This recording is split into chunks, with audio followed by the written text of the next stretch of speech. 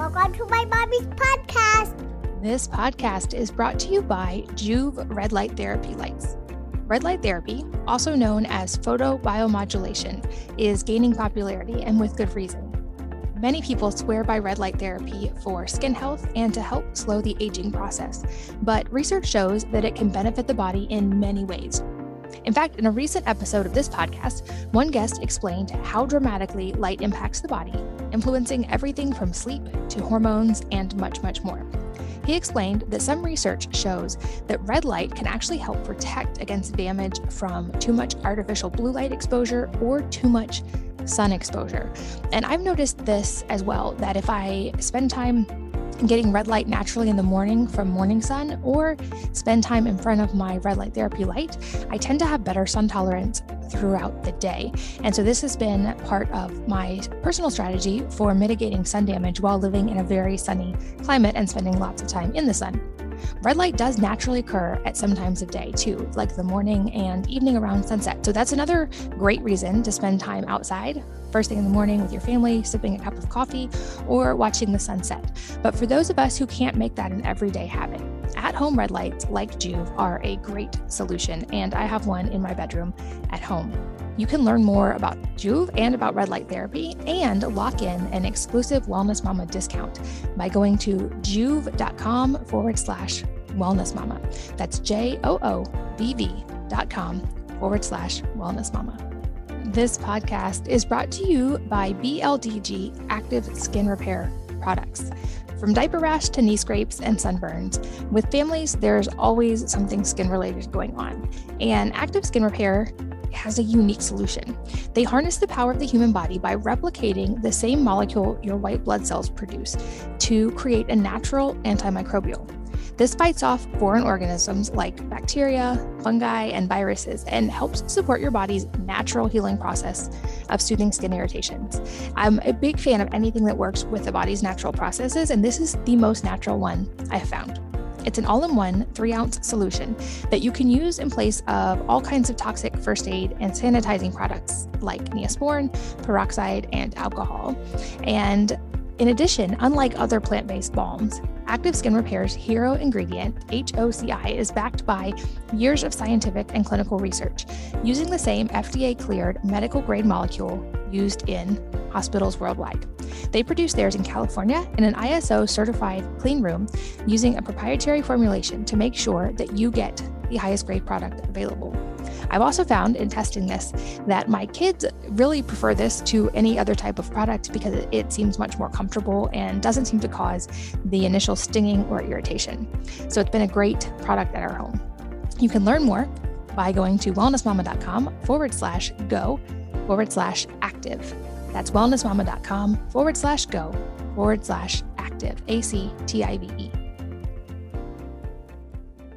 Hello, and welcome to the Wellness Mama podcast. I'm Katie from wellnessmama.com, and this episode took a lot of turns that I didn't expect, and it was super fascinating. I am here with Sydney Ross Singer, who is a medical anthropologist. He's the director of the Institute for the Study of Culturogenic Disease and a pioneer of applied medical anthropology. I know that's all a mouthful, but he uses his training in medicine, biochemistry, anthropology, along with his co-researcher and wife. They've made some really groundbreaking discoveries into the cultural causes of disease that link into a lot of the medical causes. They became breast cancer researchers when his wife Soma discovered a lump in her breast, and they performed the world's first study on the link between bras and breast cancer. It's called Dress to Kill. And for 30 years, they have been doing additional research in this area. And we start there, but we go so many directions in this podcast, including a fascinating link between the voice and thyroid health. And I mentioned my personal experience with this that I had not connected until listening to him during this episode. He has some really fascinating research on sleep position and it linked to health, an unusual cure for migraines, and a whole lot more. You will find this episode super fascinating. I really enjoyed it, and I cannot wait to share it with you. So let's jump in. Sydney, welcome to the podcast. Thank you. It's good to be with you, Katie. I'm excited to chat today, and you are the first medical anthropologist that I have gotten to chat with on this podcast. So for anyone not familiar, can you explain what that is? Sure. Well, I'm sort of a pioneer of applied medical anthropology. And what that means is I try to look at how the culture makes us sick. So I use my background in medicine, biochemistry, and anthropology to understand the body and then try to figure out how the culture teaches us to do things to our bodies that affect us and affects our health, cultural patterns and habits. I mean, something as simple as smoking or drinking, those are all cultural habits that we're taught, and they obviously have physiological impacts. So we study like other ones that people don't think about, or that often are difficult to think about because they're so central to the culture that people don't even want to address these issues. Gotcha. Okay. That makes sense. And the reason I wanted to have you on today, I think I first found your work and linked to you years and years ago. And this is something that I have written about, but we've never tackled on this podcast. And that is the link between breast disease and bras, and also I would guess a lot of other things that we are doing culturally. I know there's a lot of different directions we can go here, and I know this can also be a somewhat controversial topic. But to start broad, can you just walk us through some of the high level links there that we see? Well, in the bra issue, is that which I could address the bra issue? Yeah. Well, what's happening is, there's no physiological need for bras. They're purely for cultural aesthetic purposes, and aesthetics are cultural. I mean, there's no one way breasts should look, except the way nature made them. And the problem with bras is they change breast shape for this cultural fashion design. And when you change the shape of the breasts, you have to apply pressure to do that. So the bras are constantly compressing the breasts, and that's why they're elastic and they're pushing into the breast to change their shape. And what you think of as support is actually a lifting and pushing of the breast tissue into a direction that it wouldn't be without the bra. And whenever you do that, you're applying pressure, and pressure interferes with circulation. Our bodies are not meant to be compressed from the outside. Anything that compresses them, you'll see marks in your skin. The bra leaves these indentations and marks around the chest and up the shoulders and around the back. And those are signs of constriction. And the thing that gets constricted the most and the easiest is the lymphatic system. And the lymphatic system is a mystery to a lot of people. They haven't really heard of it, or they don't understand it. Even in medicine, it's under discussed, underappreciated, and doctors really don't know a lot about it either. The lymphatic system is really your circulatory pathway for your immune system. And it consists of lymph nodes, which are factories for white blood cell production, and like filters. And the fluid that goes to these lymph nodes is delivered through tiny microscopic vessels, very tiny. And they have no pressure in them, and they originate in the tissue. So in the breasts, you have your cells in the breast that are all of our cells are basically in a fluid medium. And this fluid medium allows exchange of nutrients between the cell and the bloodstream. That these nutrients ooze out of the capillaries under pressure, goes into these spaces between the cells. The cells discharge their metabolic waste products. This fluid has delivered now oxygen and nutrients. And then the fluid that the cells bathe in goes through these tiny vessels back through the lymph nodes to look for see if it's picked up any virus particles, bacteria, or cancer cells. And if it does, it mounts an immune response, which happens when lymph nodes get inflamed. Eventually, this fluid, it's one way from the tissues to the lymph nodes and then back into the bloodstream. Now, if you wear any constrictive garment, the pressure of the garment interferes with these tiny lymphatic capillaries, and it prevents the fluid from properly draining from the breasts. And what women will experience, and that's called lymph stasis. Stasis means like stagnation, And when lymph stasis has been known to be associated with cancer, it causes cancer. That's been known since the 1930s. And so you need to circulate, and the immune system can't fight anything if the tissue is constricted and it's basically being cut off from the rest of the body. Our bodies can take a huge amount of insult, because we have mechanisms for healing. But when you interfere with circulation, that doesn't work. The key for all health, in my opinion, is proper circulation and properly functioning organs. But your body can't clean up any trauma or cancer cells or infections or any of that if its circulation is impaired, and the tissue will ultimately deteriorate. Well, here we have mild chronic lymphedema of the breast caused by the bra, and women will experience breast pain often before their menstrual period comes, because at that time their breasts are actually swollen with more fluid because of estrogen, which is a hormone secreted during your cycle. And it peaks before your period, and the breasts are swollen, actually larger than they normally would be. The rest of your body is too. And women are wearing the same size bra, so it's even more constrictive at that time. And they feel much more discomfort. The fluid there's a lot of breast pressure, and that causes the pain. The fluid will eventually collect into spaces, which creates a cyst. And many women have breast cysts, which they need to get needle aspirated frequently, sometimes several times a year, sticking a needle into the cyst and sucking out the fluid. And they don't know what's causing it. And sometimes the doctor will say, wear a firm bra if you have this problem, when actually the bra is causing the problem. And then eventually, the breasts are also not able to flush out all the metabolic waste properly. So it's sitting in its own waste. And all the pollutants that we take into our body in our food, petrochemical pollutants like pesticides and herbicides and plastic residues, and then in our air, all the air pollution and water that we drink, any contaminants, many of which can cause cancer, these course through your body and need to be flushed out of the tissues by the lymphatics. And if your lymphatics are impaired because of constriction from a bra, these toxins will remain in your breast tissue longer and essentially being targeted there. And they can cause cancer. And we're aware of, many people are increasingly aware of environmental toxins causing cancer.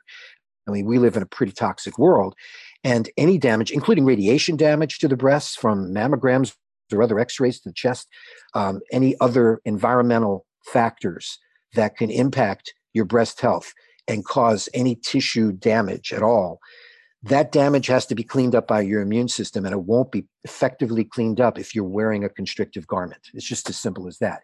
And this applies to even wearing like an ace bandage around a bad ankle or knee or elbow or wrist. When you put a compression bandage or anything tight on your body, you are squeezing the fluid out of that area, but you're not letting any new fluid in, because the pressure is too high for the blood capillaries to even, deliver fluid. It depends on how tight it is. But if it's tight enough to decompress an area, like people do with ace bandages and with bras too, you're looking at impaired circulation, and the tissue is never going to get better. I see people wearing ace bandages for a year for an injury, and it's like, it's never getting better. And I say to them, how is it supposed to get better when there's no circulation? You'd want to massage the area. You'd want to improve circulation, get rid of tightness, get rid of tight muscles because they compress blood vessels. You want to loosen your connective tissue. You don't want it tightened and compressed by clothing. It's a big oversight that medicine has, is it ignores the effect of tight clothing on circulation and therefore its effect on overall health. And even though they know it, they'll say after they take out your lymph nodes for breast cancer to keep it from spreading, which is like a terrible thing. It just took out your immune system for that. They take out the lymph nodes, and women will get lymphedema of the breast and the arm because they both mostly drain to the armpit lymph nodes. And, once they're out, you just can't recover that function. We need to be actually massaging the breasts, giving them every day. You shouldn't be wearing anything tight, letting them move, because there's a natural movement to the breasts. When you walk, that bounce that women try to eliminate with a tight bra is actually an important pumping of the lymphatics. The lymphatics have one-way valves to keep them moving, and the fluid moving in the right direction. And any movement of the body helps propel the lymph fluid through these vessels to the lymph nodes. So if you immobilize the breasts, they're not getting the benefit of movement, which is one of the big things of exercise, movement. Again, circulation. So that's the bottom line about bras. And we did a study on this, and it's been controversial because even though this has been known, actually, it's been known since the 1930s. There are bra patents in the 1950s, I found, saying bras cause cancer, our bra is better. It's been known for quite a while, but it's one of those things where the culture is so into it that the information is too stressful for the culture to manage. And it's from an economic and psychological point of view. Women at the beginning of this in the 1990s, when we first discovered all this, and we did a big study in the United States, which is in our book, Dress to Kill. It shocked the world about this because they hadn't thought about the bra. That's when the Wonder Bra came out. The same year our book came out in 1985, the Wonder Bra started. So they were pushing pumped up cleavage. And we were explaining that very thing is the worst thing you could do to your body. And sleeping in a bra, wearing, the longer and tighter you wear your bra, the higher your breast cancer risk is. And men and women have about the same risk of breast cancer if the women are bra free. But as soon as they wear a bra, the longer and tighter they wear it, the higher their risk rises to over 100 times higher for a woman who sleeps in her bra 24/7 wear compared to a bra-free woman. So that's what we were coming out with, that message to warn women and encourage further research. And we found this from our own study in the United States on 5,000 women.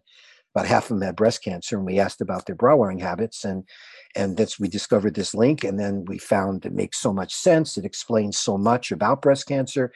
And it was, a difficult thing for a bra using culture to deal with, especially since it's now going to have to redefine, and is redefining. We've been working on this for 25 years. It's redefining cancer research. They're now starting to ask about bras in breast cancer research, like you'd ask about family history. Of course, that's not in the United States yet. It's in other countries. This has been around the world. So that's changed, and there are now patents based on our research saying that their bras are less constrictive. And if you notice, there are a lot of bralettes now. Underwire push-up bras are not the only thing you can get anymore, and their sales have plummeted. Women are choosing to be bra-free, especially millennial women. It's like a third to a half of millennial women are bra-free. They want comfort. Women are asking for comfort now, and not just appearance and conformity with some sort of painful social, fashion standard. They want comfort, and they're giving up their bras, realizing why do we have to wear them? If men don't have to wear a bra, why should I? Why should my breast be an issue all the time? I mean, and women are asking these questions and being liberated from this inequality. It's really oppressive. So we sort of started all that, and there are now dozens of studies showing bras cause breast cancer, but you won't find them easily because this is being suppressed. And the American Cancer Society and the Susan G. Komen Foundation say that this is nonsense. There's no evidence, even though the studies are there. They did it. A study was funded by the government was saying there is no link as soon as we came out with this in 1995. Well, before I get into more of this, I want to take a pause to see if you have any questions, because I'm going on with a whole bunch of information. Yeah, I've been over here writing some bullet points for the show notes, but I've read your work before, and I can understand the links. Certainly, I would guess that you still run into a lot of probably pushback because it is still so much part of the culture. And I also realize there are going to be situations that women are going to have to figure out how to navigate. For instance, I've breastfed 6 babies, and there's some logistics that go along with that, like leakage and things like that, that make it kind of helpful to have some kind of, not support, but just coverage there.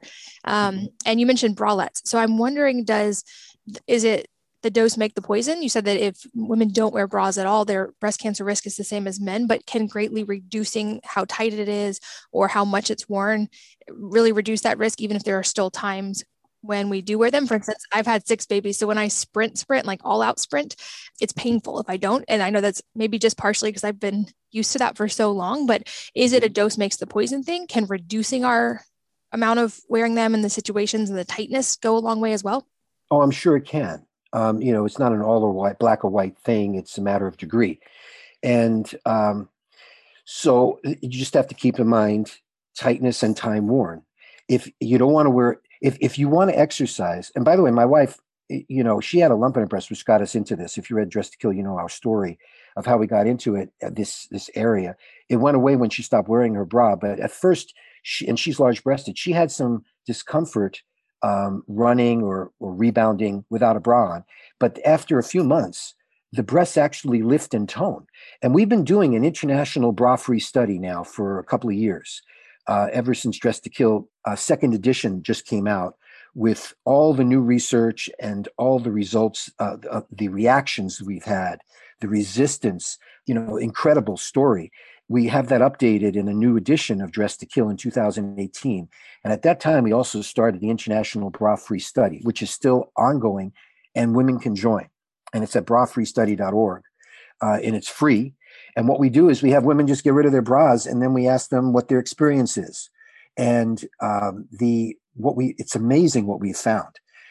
Not only do cysts and pain go away, including menstrual discomfort when you get rid of the bra, but the breasts actually do lift and tone.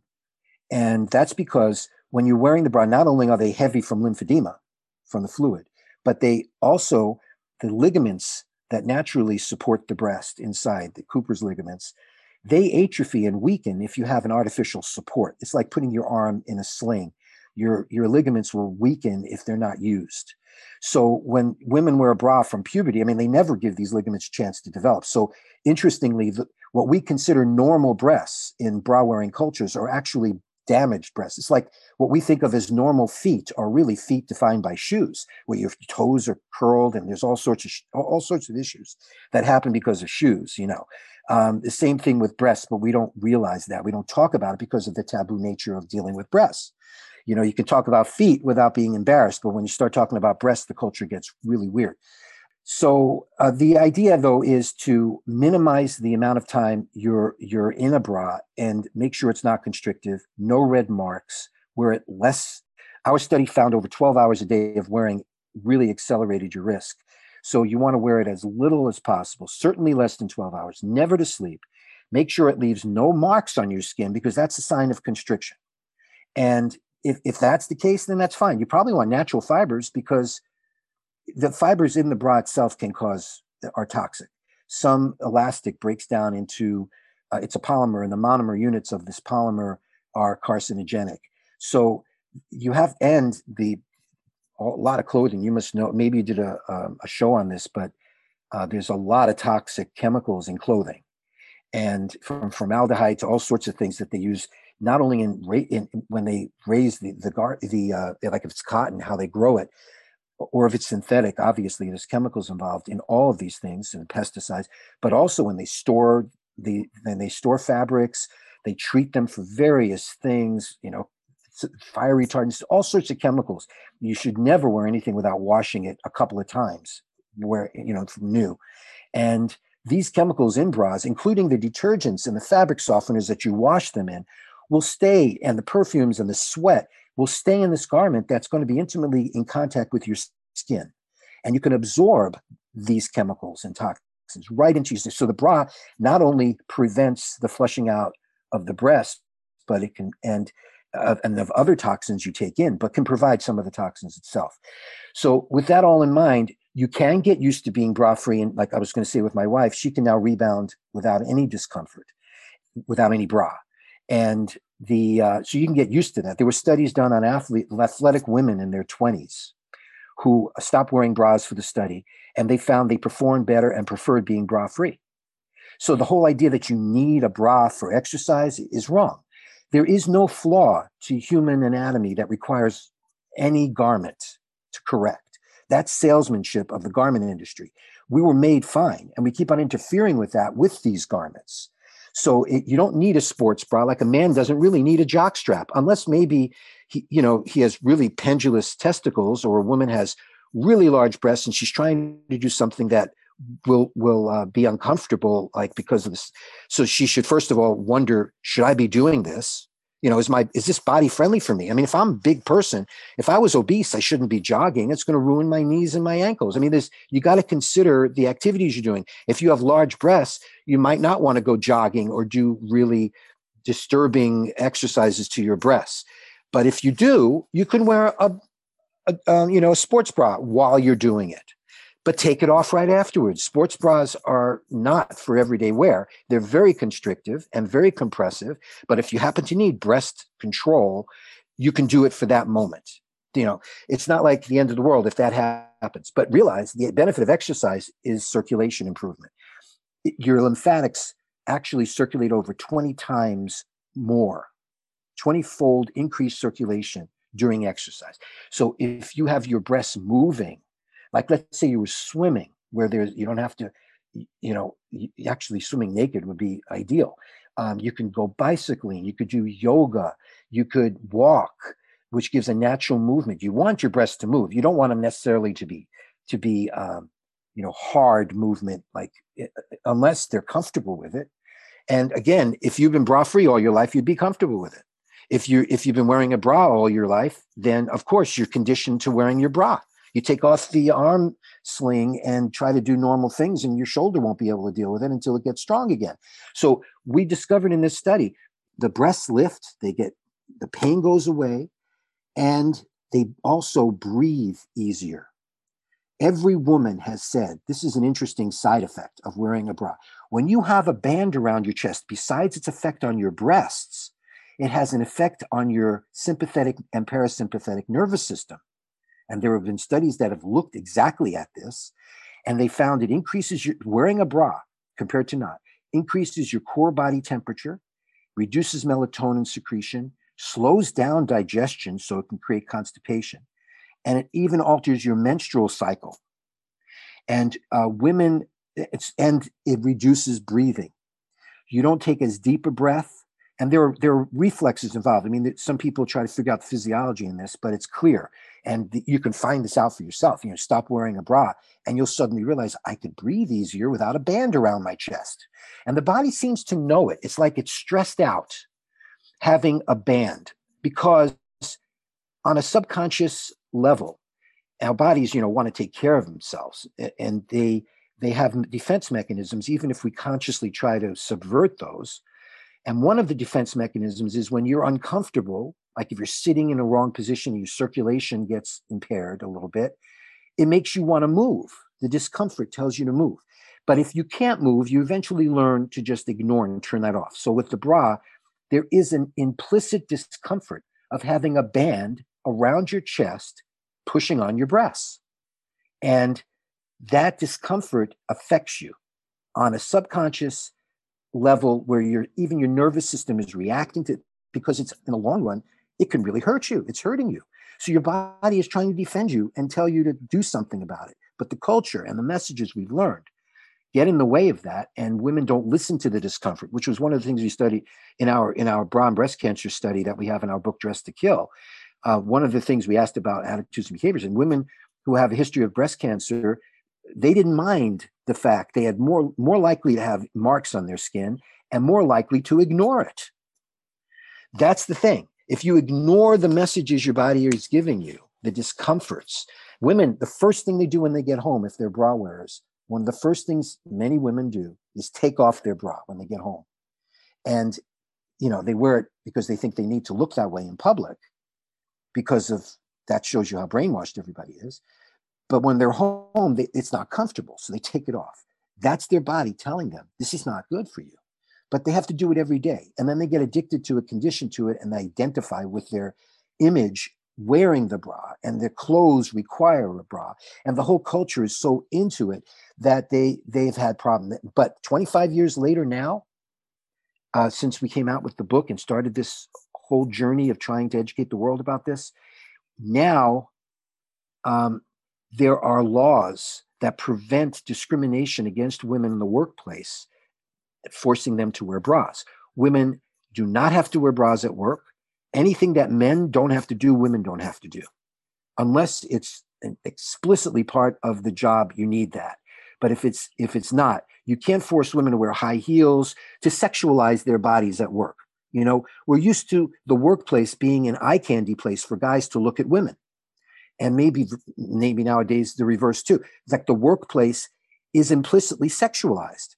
For women to go to work the way they do, with high heels and cleavage and perfume and cosmetics, the workplace is a place for, maybe that's part of the social lubricant of working together, but it's implicitly sexual. And I think in today's world, we're challenging that. And the fact that it's making women uncomfortable, unhealthy, and they shouldn't have to be objectified and sexualized at work. And they can say no, and they are saying no. Even high school girls are saying no to bras. And they're starting to wake up to the fact that women have the right to be comfortable. and that bras aren't comfortable. There's nothing comfortable. They're not meant to be comfortable. They're meant to be, breast shape changers. So many interesting points that you just brought up. And definitely I can understand there's so many memes online. I know women have seen these of how the feeling of taking off your bra when you get home after a long day. And certainly I think a lot of women can relate to that. And I've heard even people say that that's one of the benefits of this past year is like nobody's had to wear a bra for a year. You probably didn't realize just all the other layers of that you just explained. And you also compared it to shoes and feet. And I'm glad you brought that up because this is something I've talked about before on this podcast. I've written quite a bit about in our family, especially this past year, but even before then, I would say I wear shoes maybe 1% of the time, maybe, and that would be a stretch. And I don't even wear shoes in stores at times. I get some strange looks. My kids they wear shoes so rarely that there have been times where they needed to actually wear them on an airplane or something, and we didn't have shoes that fit them because they hadn't worn shoes in months. So I can understand the foot connection. And when you explain those in correlation, it makes sense to me. I have a friend who never wears shoes either. And when people ask him about it, he uses the analogy, like, imagine wearing 2 gloves on your hand all the time, like a thin one, like a sock, and a thicker one, how you wouldn't be able to feel anything and how detached from your hands you would feel and how smelly they would get. But yet we think of with shoes, it's normal. And like you just explained, there's kind of that same connection with all of these tight restrictive garments, not just bras, because certainly our culture does seem to like a lot of tight fitting clothing. Before we move on, because there's some other areas of this I think that are really important to touch on, I want to delve into one that's going to definitely be controversial. And that is so many women in today's culture, I know the numbers are declining, but a lot of women have breast implants. And I wonder about, because then we're talking about incisions, we're talking about something that would seem like also puts pressure. Are there implications? Have you looked at the implications specifically of that?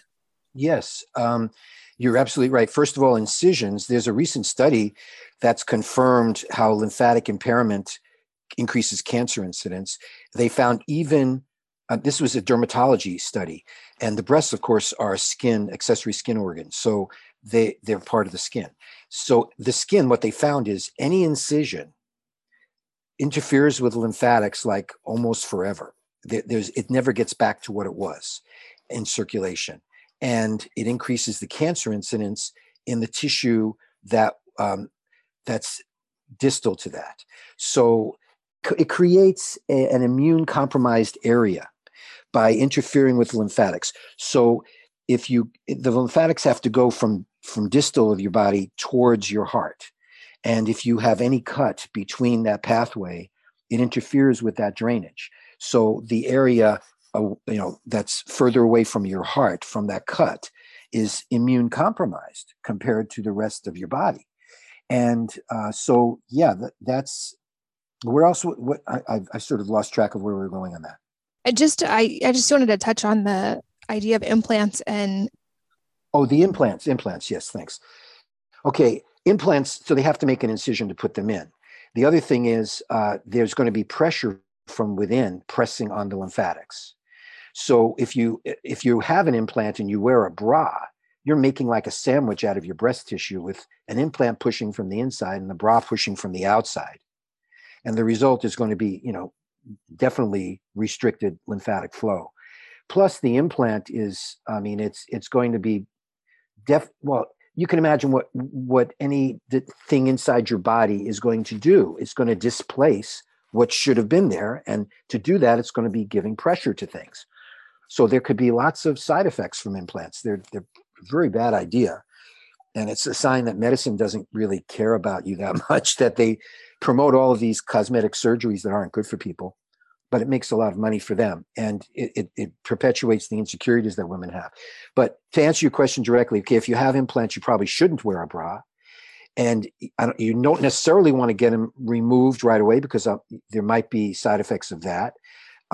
If you don't have implants, think twice before you get them and ask yourself why. But there's no way they're going to be healthy for your breasts. And they certainly will exacerbate any circulation problem. Gotcha. Okay. I definitely want to go into ways we can improve lymphatic function, but I feel like that's going to be a good place to wrap up. I also have notes before we get to that point to talk to you about things like the implications for some of these things with thyroid health. And specifically, I have a note about the link between your voice and your thyroid. And a decent amount of listeners have struggled with some form of thyroid dysfunction. So talk to us about what you've learned related to the thyroid. Well, that's an interesting one. That's another culture-caused disease with a twist. I mean, I not only identify the cultural cause, but I also have enough understanding of medicine and I'm free of the bias of looking at things from a pharmaceutical point of view. That's what medicine does, okay? When you go to medical school, they teach you how to identify conditions in terms of drug prescriptions. I mean, it's all about drugs. That's why they're doctors of medicine, and as opposed to doctors of chiropractic or osteopathy or herbalism or Chinese medicine. They work with drugs. And I went to a medical school, that taught that. And the way they think of the thyroid is that it's only controlled by pituitary hormone, thyroid stimulating hormone. And there's a feedback loop, and it's a very famous one that's taught in biochemistry. It's like the first one they ever discovered of a feedback loop, so that your brain tells your thyroid to be stimulated to make more thyroxine. The thyroxine enters your bloodstream, goes back to the brain, and then it shuts down that or inhibits the stimulation. So it has got a negative feedback loop. And that's all they think about with the thyroid. But what I've discovered is there are very simple mechanical answers to things that medicine ignores, possibly because they're so easy to understand, but probably because there's no drugs involved. And the one with the bra that we just talked about is a simple mechanical issue of compressive garments and how they affect circulation. There shouldn't really be much mystery to that once you really think about it in those clear terms. But the other thing with the thyroid that made me wonder, when you know anatomy, the thyroid is right next to your voice box, your larynx. I mean, it's connected to it. And the thyroid inside is actually sort of a gel-like material that has thyroxine. And if you squeeze the thyroid, you actually can make it give out thyroxine. Massage therapists know they have to be careful massaging people's throats, especially if they have hyperthyroidism, because you can oversecrete thyroxine that way. So the thyroid is actually sensitive to touch and to stimulation that way by mechanical contact. Why would you put that on a voice box? I mean, if you were God or biology or whatever, making the human body and evolution, why would you take a thyroid? And in many animals, this is the case. It's on their voice boxes, a vibrating structure. Why would you put an organ that vibrates and releases hormone on a vibrating structure unless that was part of its mechanism for hormone release? Well, now I've written about that, and I actually discovered people that got transient or temporary hyperthyroidism, too much thyroxine, after going through bouts. When you ask them what they've been doing in their lives, which doctors never do, but anthropologists do, they went through bouts of yelling. And what that over vibrated their thyroid. It was an unusual yelling, like, they went through some, and that extra overstimulation of the thyroid by yelling caused hyperthyroidism. And it probably would have gotten better if they stopped yelling and let it all heal, not overstimulate it, and you would recover.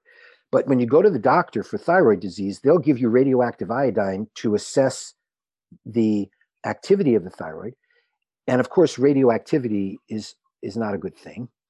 And that same radioactive iodine, they'll just give in more dose if they want to ablate or basically burn your thyroid off. And then they put you on thyroxine, a pill, and you'll have to take it the rest of your life. I've written about that in a book I wrote called Doctor Is Out. And I was talking about various scams of getting people on lifetime medication. And this is one of them, because as they're actually assessing your thyroid using radioactive iodine that burns thyroid tissue. So by the time they finish testing it, it's probably damaged already by the test, and they'd rather just ablate the rest of it and then just control how much thyroxine you're getting with pills and try to see if, and that's of course not ideal. It's good for them, but in the medical industry and pharmaceutical, but it's not good for the patient. So the other thing we found is if you don't stimulate your voice enough, you'll get hypothyroidism. And for example, I did radio shows on this talking about this issue, and I got contacted by a nun who had to go into a time in her studies where, in her meditation, where she was silent for a long time. And then she comes out, they develop hypothyroidism. Also, deaf mutes. I looked this up right away when I was thinking about this theory. Deaf mutes who don't, they're born that way, where they can't speak, they can't hear. By the time they're adolescents, they're on thyroid medication. So they don't talk. So if you look at people who don't talk, they have thyroid problems. You look at people who yell, they get thyroid problems. And why would a lot of women get this in culture? I mean, well, first of all, our culture right now is doing less talking and more communicating over the internet with, texts and emails. And so there's a little less verbalization. We don't sing like we used to. People in years ago, in the 20th century, there was a lot more singing, community singing. If you look at old movies from the 30s and 40s, I mean, people had no problem singing, and we don't vocalize like that anymore. I think we're much more into getting entertained than participating in it. And yet, so if you're a single mom or you're a woman that gets, by the time you're 50, many women are divorced and without children and alone. And as you get older, if you're alone, you're not communicating, your thyroid is going to not get stimulated. So I think what happened, and there have been recent studies, by the way, that found when you take thyroid cells and stimulate them with sound, they secrete thyroxine. And another study that has confirmed that thyroxine is released upon vibration from the thyroid, from the larynx, the voice box. So this is correct. It's going to change the way everybody talks about the thyroid, because it's another part of the stimulation of the thyroid that medicine does not even consider at all. And someone did tell me that Ayurvedic medicine knew about the thyroid and voice and did voice exercises for the thyroid, but that's like thousands of years old. So this has been known, and it's really obvious when you think about it, the way I presented it. You're putting an organ on, why isn't it in our abdomen or protected from any vibration, since it's so sensitive to it? If you work in factories where there's big banging sounds from machinery, you can actually get thyroid damage, and there's studies on that. So people work in loud occupational settings get thyroid damage from the actual vibration. So if you have thyroid disease, not disease, but if you have a problem that's been related to your thyroid, I would suggest either singing for low thyroid, read out loud, talk, use your voice. I think as we grow up, as we develop, the brain and your vocalization sort of reach, they work together, and you get like what's your normal amount of talking. Some people are talkative all their lives and some people are quiet all their lives. And I think your brain gets set at a certain amount of thyroid stimulating hormone relative to the amount of vocalization you do. And as your life changes and you vocalize more or less, your brain, your TSH, thyroid stimulating hormone secretion, is going to adjust, but it has a window of how much you could adjust before you start experiencing thyroid secretion issues. So what you want to do is, if you don't talk enough and you're low thyroid, vocalize, get your thyroid going. But you can even massage your throat, and if you have hyperthyroidism, you should ask yourself if you've been yelling lately. And it could be people in bad relationships suddenly and they're yelling at each other, or it could be you went to a football game and you overdid it and you yelled too much. That won't happen during the pandemic, I guess, but that could have happened in the past.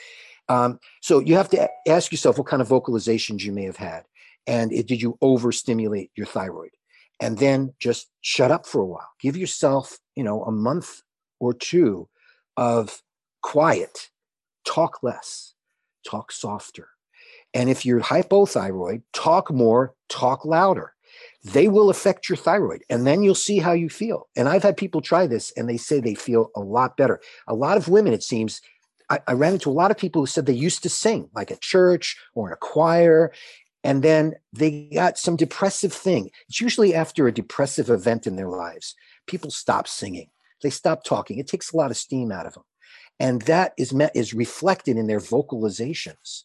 And that affects their thyroid, which then gets their energy lower because they get hypothyroid, and it becomes a spiral. And probably spirals the other way too. If you're aggravated and you're yelling all the time, like this one guy, this exactly happened. At the time I was living in Hawaii, this guy moved to my neighborhood he used to live in California, and he was a man in position of power. And he lived along a road that we were used to, the traffic on the road, but he did not like the traffic going too fast on this road because people were speeding by. So he was out there yelling at the traffic, slow down, slow down. And he did this for like months. And then I didn't see him for a while, and I saw him again. And I said, "How have you been?" And he said he had a thyroid problem. He went to the doctor. The doctor, said he had hyperthyroidism. They ablated his thyroid with iodine, and now he's on thyroid pills the rest of his life. I said, "I've been working on this theory about it's with vocalizations." And as I'm telling him this theory, a car comes by and he reflexively screams at it to slow down. And he looks at me. It's like the light went on. And he said, "I wish you would have told me this before." And he saw exactly what he was doing to himself.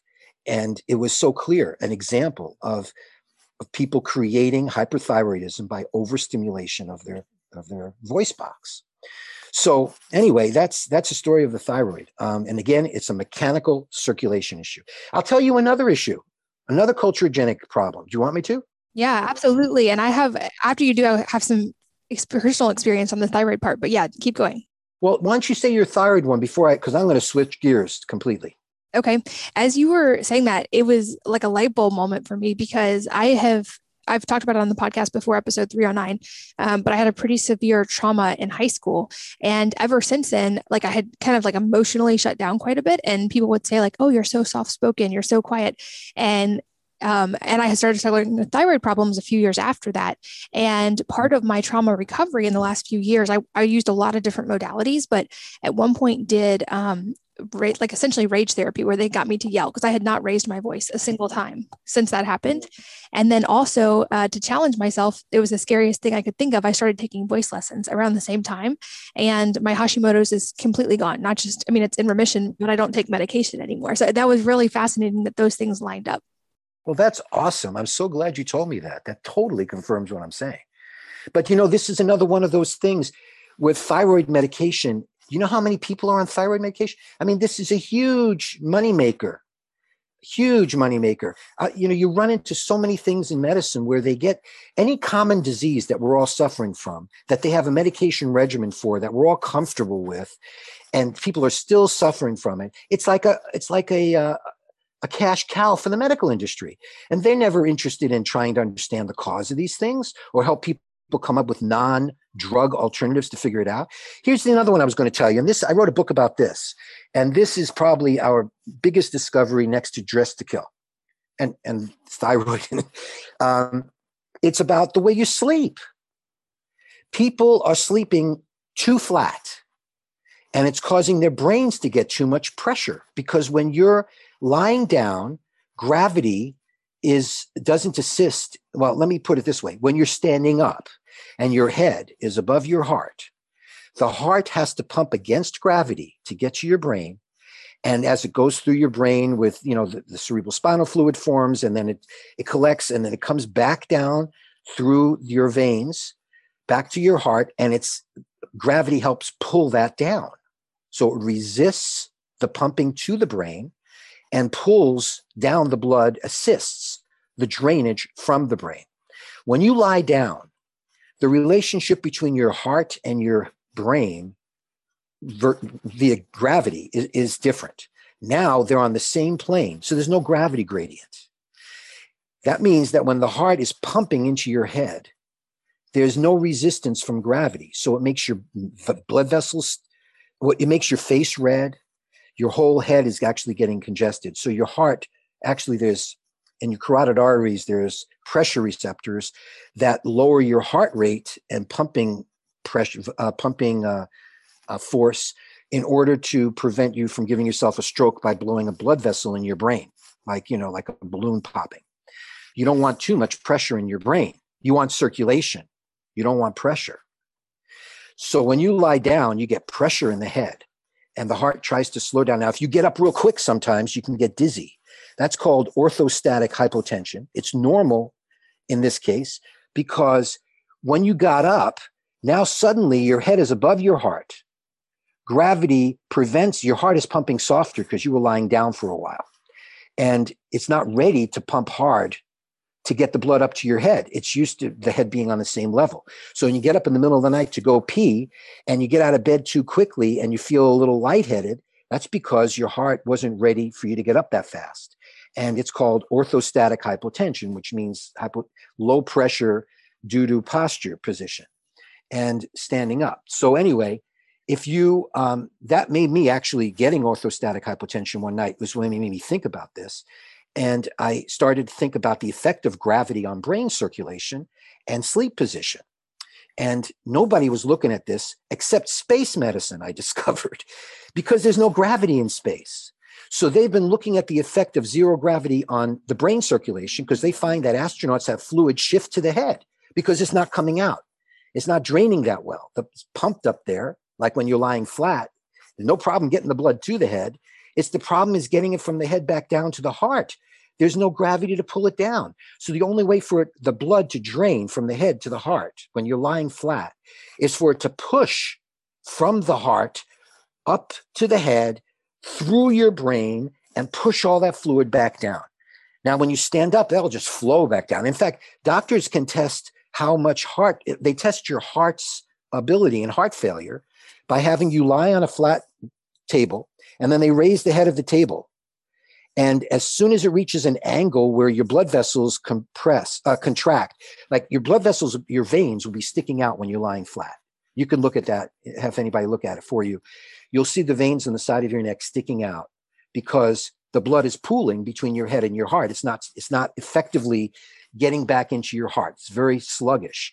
So the pressure builds in your veins. It's like you're congesting your blood in your head and veins. And by the way, that's why when you wake up in the morning, you'll have baggy eyes, sinus congestion, a groggy head, your ears, even your middle and inner ear can be congested, especially if you're leaning on your head, leaning on your ears, side sleeping. But you're in a down position, getting congested and compressed all night. And there's a whole bunch of diseases that have high brain pressure as part of those diseases. But medicine hasn't figured this out, okay? They haven't figured the connection between, except in some diseases, like, for example, sleep apnea. You can treat sleep apnea by head of bed elevation. And by the way, NASA found that 30-degree head of bed elevation is optimal for both brain and heart circulation. I had a conversation with a NASA physiology guy who was studying these things. And they know all about this, but the rest of medicine doesn't know this. So people, now, if you have a hiatal hernia or you have GERD or acid reflux, they'll tell you to sleep on a wedge or elevate your bed so you have an incline plane because they're using gravity. They'll use it there, but they won't think of it preventatively like everybody should be sleeping elevated, which is really the truth. And so what we found is migraines are caused by this mechanism. Nobody understood migraines. They still don't know what's causing migraines. We know what's causing migraines.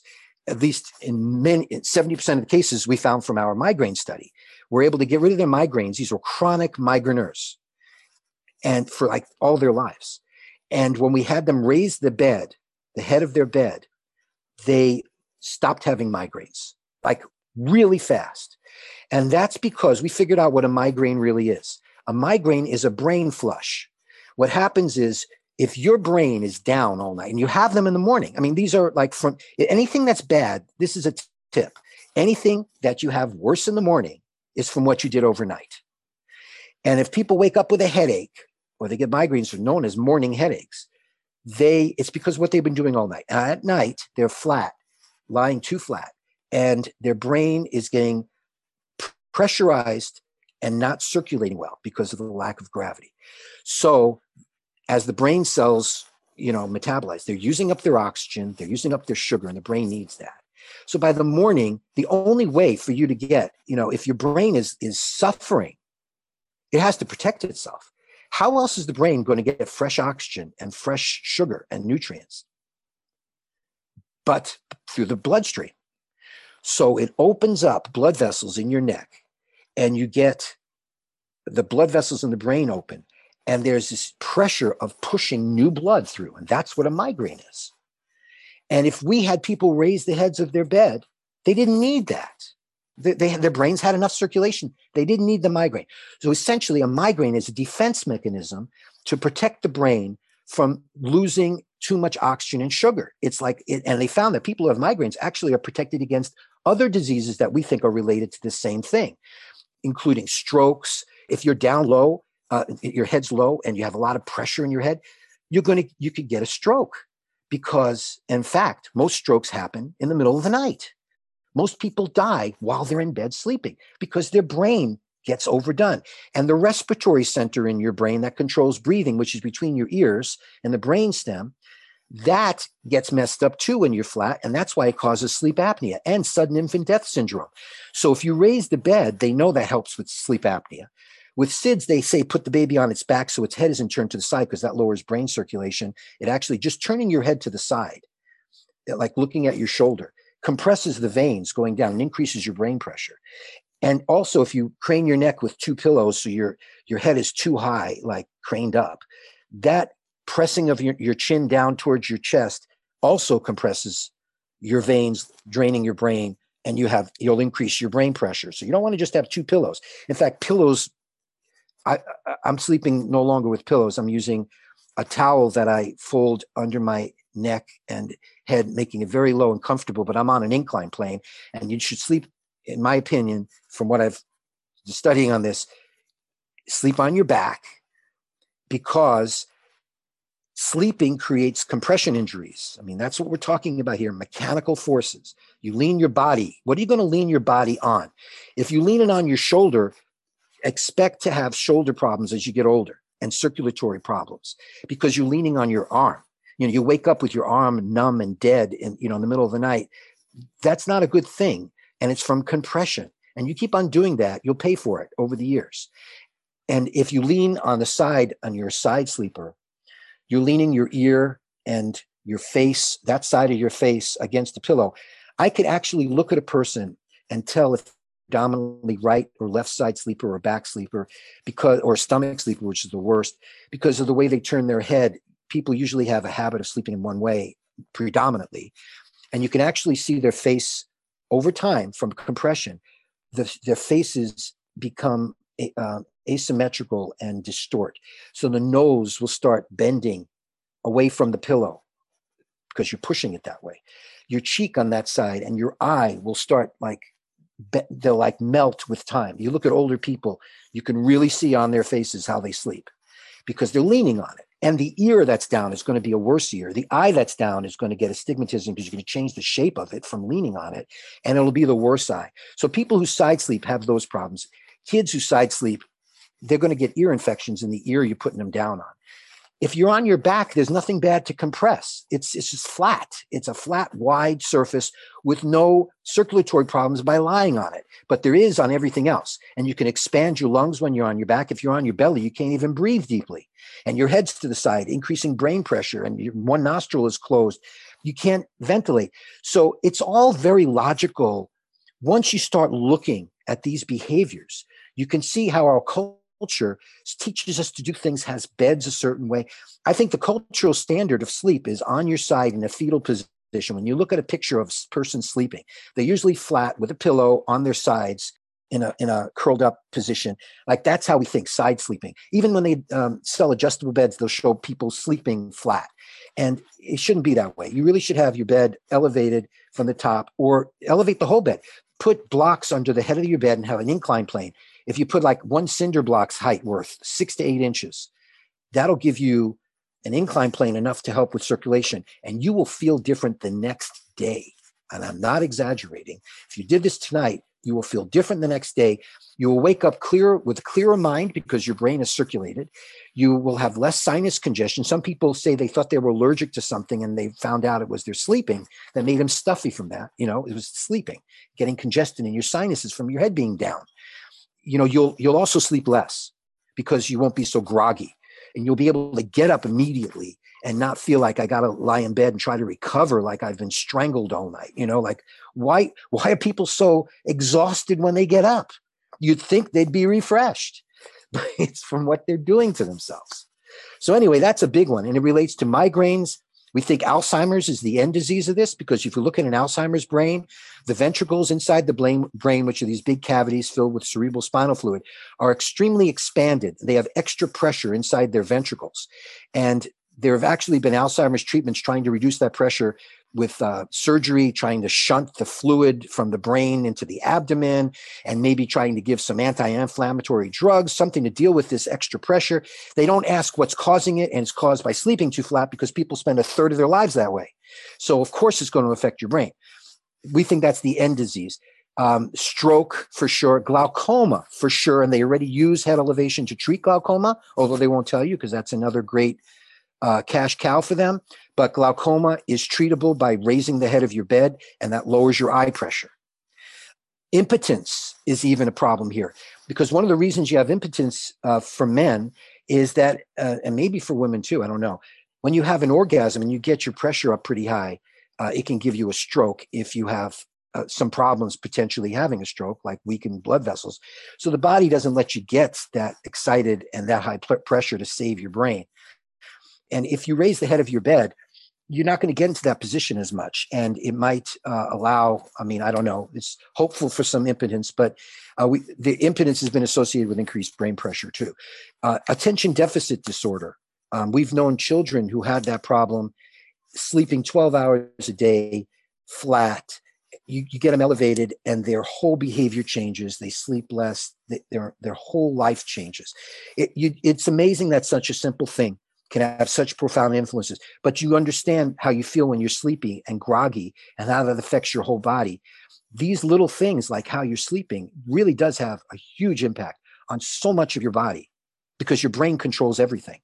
And if your brain is congested, depending on what part of your brain is congested, if it's your respiratory center or some other part, your eyes, anything, depending on how you're leaning on your head and your particular circulation inside your head, you will have different manifestations of this congestion inside your brain.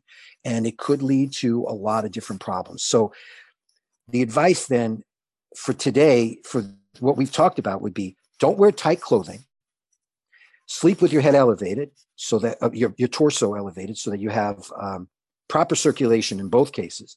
And try to use your voice if you're low thyroid, and try to use it less if you're high thyroid. Those are easy lifestyle changes that could keep you from lifetime medication on drugs and death from cancers and other things. So anyway, simple stuff to test for yourself. And that's what we do, by the way. We call these self-studies. Self-studies means you do it for yourself. You feel what you feel, and you'll know if it's working. We don't need double-blind placebo studies on this. We're not doing drugs. We're not testing, surgical procedures. This is something that's very simple. It can't hurt you to try it.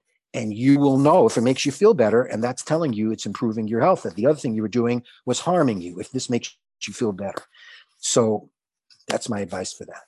That is so, so fascinating. I've been taking notes, and I know we're already to the end of our time, but I'd love to already just say, let's go ahead and schedule another episode on really going deep on lymphatic support and I have so many more questions for you, but you definitely brought up some really interesting points. I took so many notes, and definitely am excited to do some self-study myself on all of these. This podcast is brought to you by Juve red light therapy lights.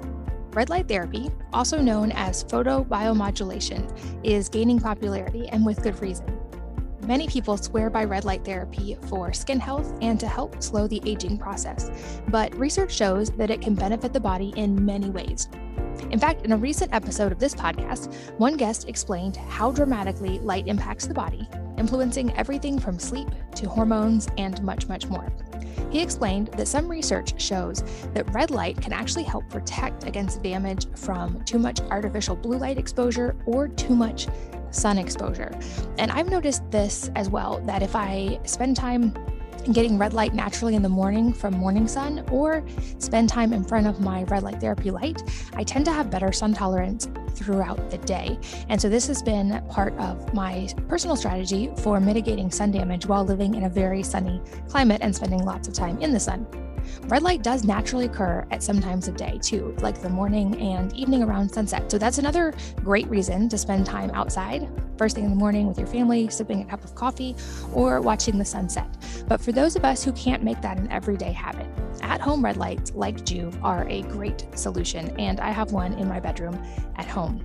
You can learn more about Juve and about red light therapy and lock in an exclusive Wellness Mama discount by going to juve.com/Wellness Mama. That's JOOVV.com/Wellness Mama.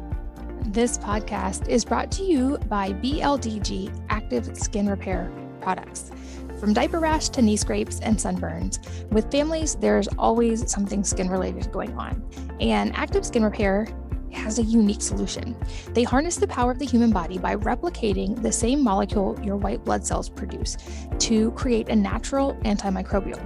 This fights off foreign organisms like bacteria, fungi, and viruses and helps support your body's natural healing process of soothing skin irritations. I'm a big fan of anything that works with the body's natural processes, and this is the most natural one I've found. It's an all-in-one 3-ounce solution that you can use in place of all kinds of toxic first aid and sanitizing products like Neosporin, peroxide, and alcohol. And in addition, unlike other plant-based balms, Active Skin Repair's hero ingredient, HOCI, is backed by years of scientific and clinical research using the same FDA-cleared medical-grade molecule used in hospitals worldwide. They produce theirs in California in an ISO-certified clean room using a proprietary formulation to make sure that you get the highest grade product available. I've also found in testing this that my kids really prefer this to any other type of product because it seems much more comfortable and doesn't seem to cause the initial stinging or irritation. So it's been a great product at our home.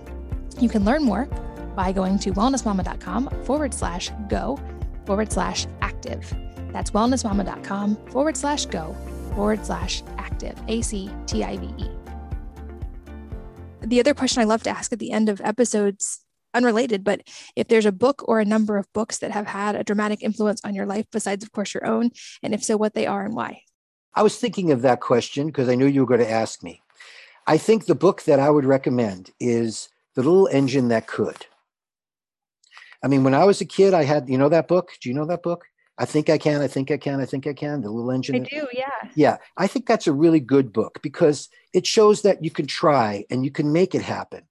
And be, that I saw that as a little kid. And I think that helped me feel empowered that I could make things happen. And when we're talking here about lifestyle issues where the culture is like the enemy trying to addict you to these terrible things. And then you go to the doctor and then they want to addict you to their things. It's like, what do you do? It's crazy. Someday we should talk about GERD. I mean, I've been recently dealing with those issues with some people and studying what goes on in the proton pump inhibitors and what they really cause and how to deal with these digestive.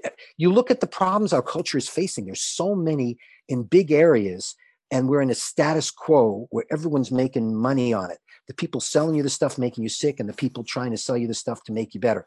And it's really in your own hands. You can make yourself better. You think you can, and then you'll discover, I knew I can. And you will feel the difference. You just got to care enough.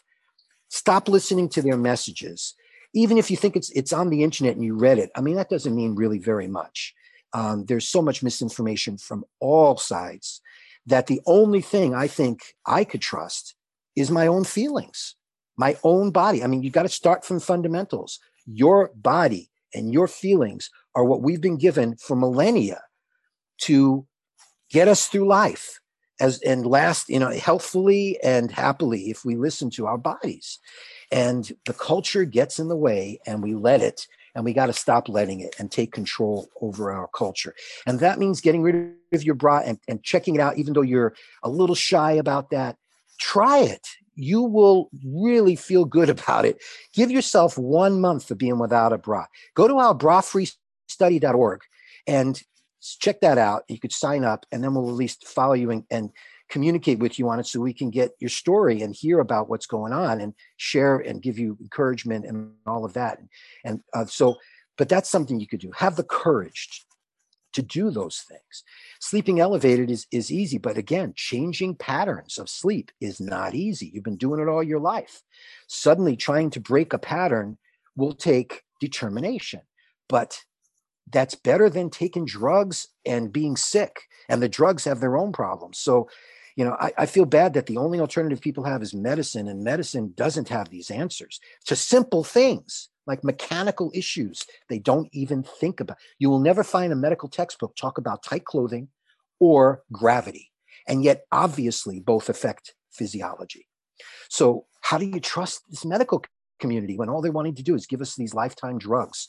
And they want to deny these issues that I've been fighting for, particularly the bra. I'm sorry we didn't get into all that. Hopefully on another interview we can, because it's criminal what they're doing, telling women to ignore what I'm telling you.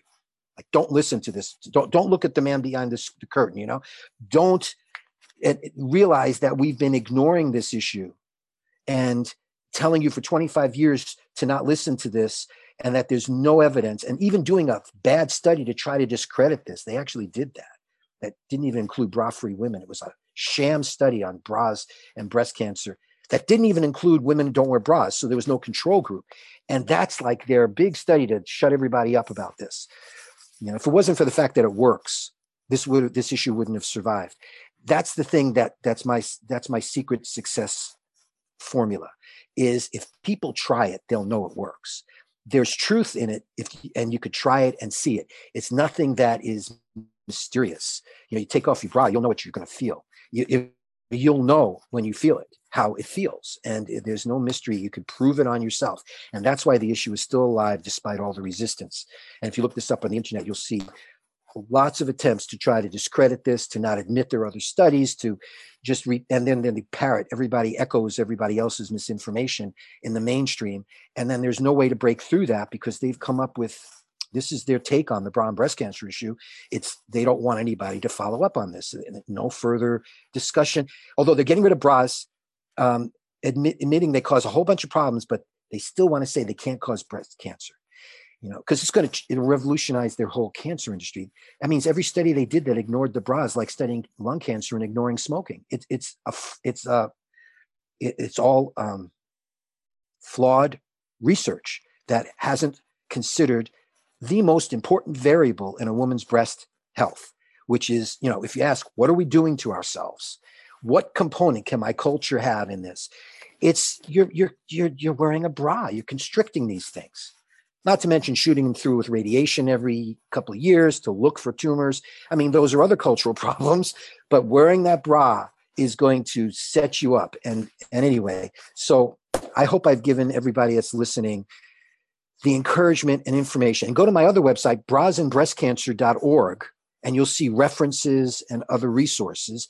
And get my book, Dressed to Kill. I mean, it's going to tell you how it works, and I'll give you all these studies and all this information, and it's available everywhere. Dressed to Kill, the second edition, 2018, and tell your friends about this, and your children and your daughters. I think that's a perfect place to wrap up, but absolutely on the round two, there's still so much more that I even had on my list that we didn't even get to touch on today. So I will have my team already start scheduling that. But in the meantime, definitely a lot of food for thought in this one. Sydney, thank you so much for your time. This was even more fascinating than I expected it to be, and I knew it was going to be good. So thank you so much for your time and for sharing. You're great, Katie. Thank you very much. And thank you guys, as always, for listening and for sharing your most valuable assets, your time and your energy with us today. We're so grateful that you were here, and I hope that you will join me again on the next episode of the Wellness Mama podcast. If you're enjoying these interviews, would you please take 2 minutes to leave a rating or review on iTunes for me? Doing this helps more people to find the podcast, which means even more moms and families can benefit from the information. I really appreciate your time, and thanks as always for listening.